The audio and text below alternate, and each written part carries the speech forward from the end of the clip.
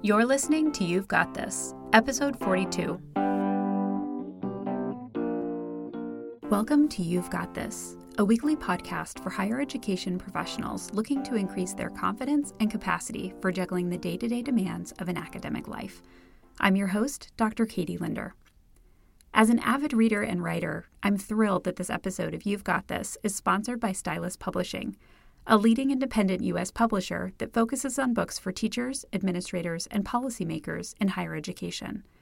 YGT listeners receive a 20% off discount for all books purchased through the Stylus website at www.styluspub.com using code YGT20.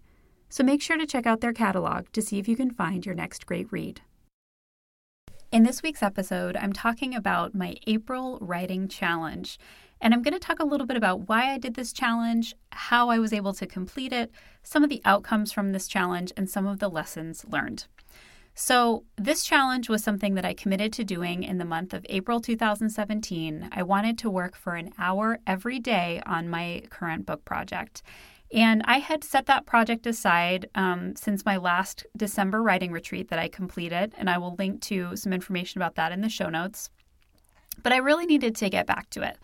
And so I decided April was a good month because I had very little travel and I was going to be kind of settling back in to being at home after many kind of work trips that had been going on earlier in the year.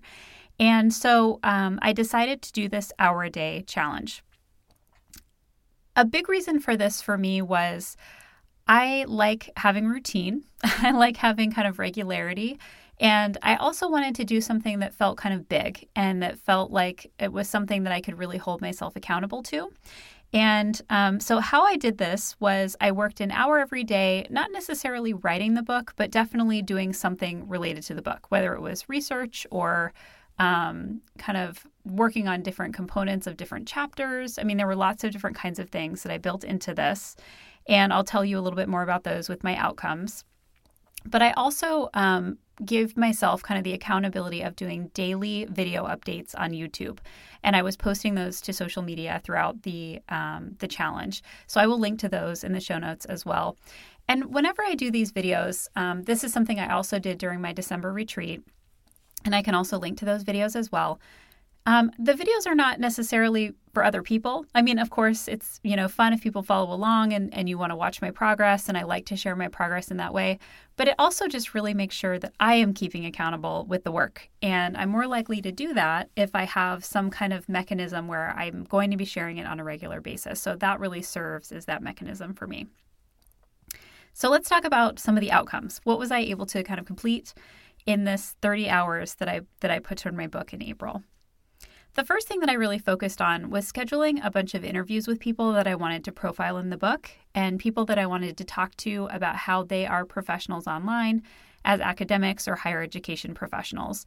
And there was a list of people that I was working from, several people that some of them that I knew, others that I had never talked to before and who had no idea who I was. And so I reached out in the beginning of the month to schedule those interviews and just 30-minute interviews. And I was able to get 14 of those interviews scheduled. And by the end of the month, I was able to get 10 of them completed. So about 5 hours of my month went to these 30-minute conversations with people. And then I was also able to draft 5 of those profiles. So I still have several left to go, but I really was able to kind of make some headway there. And that was really good. This is an aspect of the book that I'm really excited about.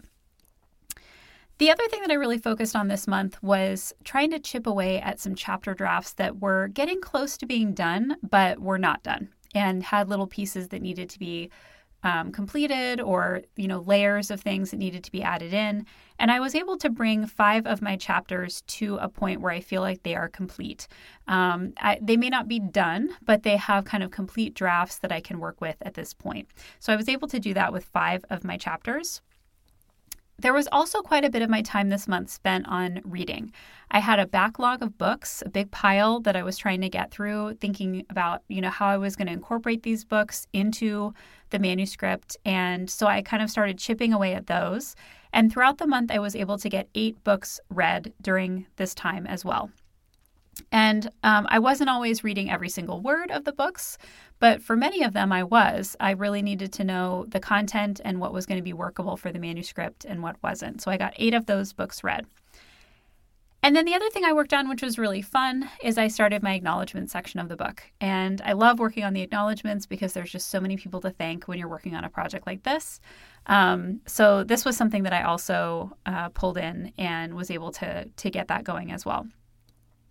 Now, one thing I feel like I should say is that even though I was kind of hoping that my 1 hour a day would turn into more, like especially on the weekends, that I would really be able to buckle down and get down a few hours of writing done, this was actually something that was really rare. And I ended up really sticking to that 1 hour a day because I always had a lot of other things I had to do as well.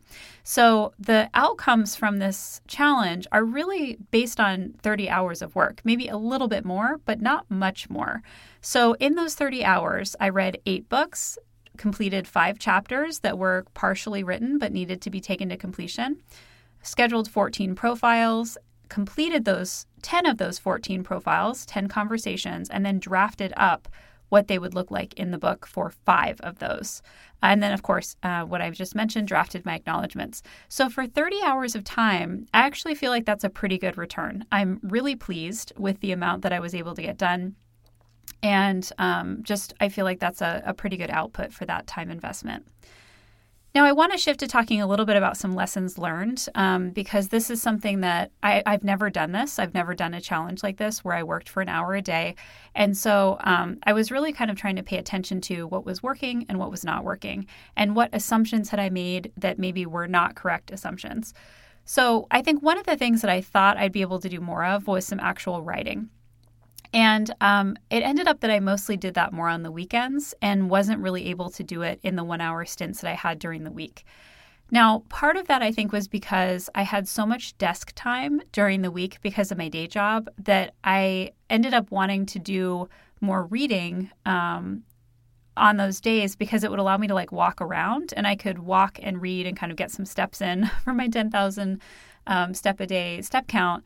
And I couldn't do that if I was sitting at my desk. And so because I've committed myself to some of these daily goals, I found myself wanting to read more on the weekdays because I had just been sitting at my desk all day. And it allowed me to get on the treadmill or just, walk a little bit while I was reading these books.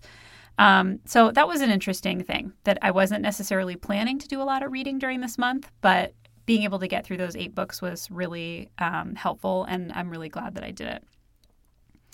The other thing that I really came to realize was the importance of scheduling in this 1 hour.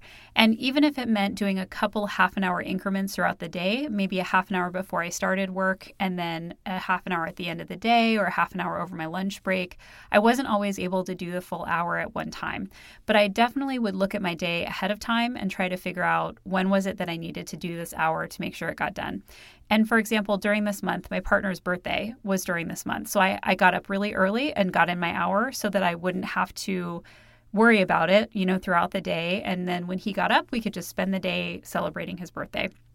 So scheduling it in and really thinking ahead of time about when to complete these hours was really important. It was also really important that my partner was on board with this project and he knew that I really wanted to do it. And my writing retreat was super supportive. And so when I got home at the end of the day and had to go right up, to my office to work on this for an hour, he was totally fine with that and understood that this was a shorter term commitment that I was making for the month of April and was really good about just letting me do the work. So having your family understand what you're trying to do and, celebrate with you as you're working on it is really important. The other thing I think that is important to note, and a big lesson for me, was that my schedule changed from kind of my typical schedule during this month. For example, I am not used to working in the evenings. It's not my choice to work in the evenings. It's not my preference. And typically I take evenings completely off. And there were several evenings during April's challenge where I had to work after I got home from work to complete the hour for the day. And that was hard. It was not something that I was used to doing. And there were definitely days where I didn't want to do it. and just kind of made myself do it anyway. So that's something that I guess I wasn't really prepared for. I thought I was going to be able to do a lot more early mornings, and it just ended up not working out because of other commitments that I had earlier in the day. So that was something that was kind of an interesting lesson. And then I think the other lesson, which is something that I've known about myself for a while, but it definitely applied to this challenge, is it's really useful for me to have accountability. And the videos that I created really served in that way. I felt like I did not want to miss one. I wanted to make sure that I was updating people about what I was doing each day. And I ended up posting out those videos to Twitter and Facebook and sometimes to Instagram as well. And they got some views throughout the month, but that really wasn't the point. It was really to make sure that I had a record of what I was doing. Now, the other way that I held myself accountable is as I was working, I was kind of writing down what were like my small wins. So I was, tallying the books that I was reading, and I was keeping track of the appointments that I was scheduling for the profiles.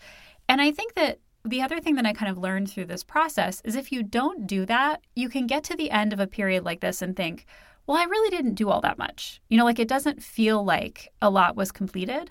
But when I look at what I tallied and the numbers of the things that came out of this project, it was actually quite a bit for 30 hours. And I think if I hadn't been writing it down and really tracking it and logging it through my video updates, I would have felt like it was not as successful as it really was. So I think that's another thing, is that we don't always have a realistic understanding of our work. And I think it can go both ways. We can underestimate what we're doing, or we can overestimate what we're doing.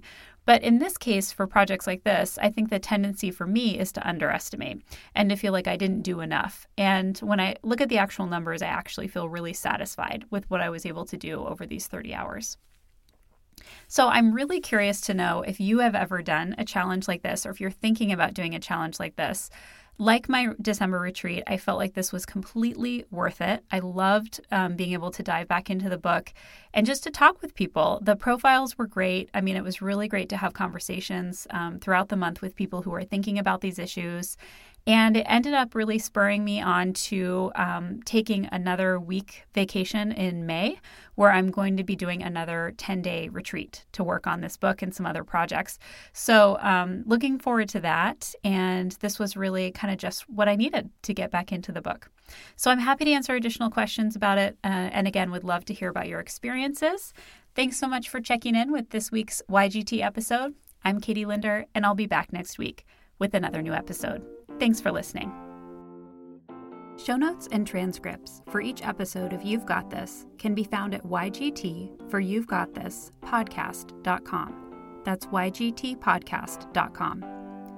Don't forget that if you're looking for a good book, this episode of You've Got This is sponsored by Stylus Publishing, a leading independent U.S. publisher that focuses on books for teachers, administrators, and policymakers in higher education. YGT listeners receive a 20% off discount for books purchased through the Stylus website at www.styluspub.com using code YGT20.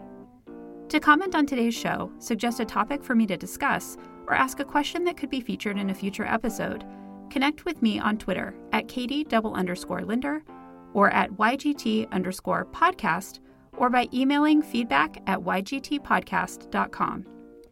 You can also hear from me each week on the Research in Action podcast, available in iTunes, and via my Learn Like a Boss weekly email newsletter.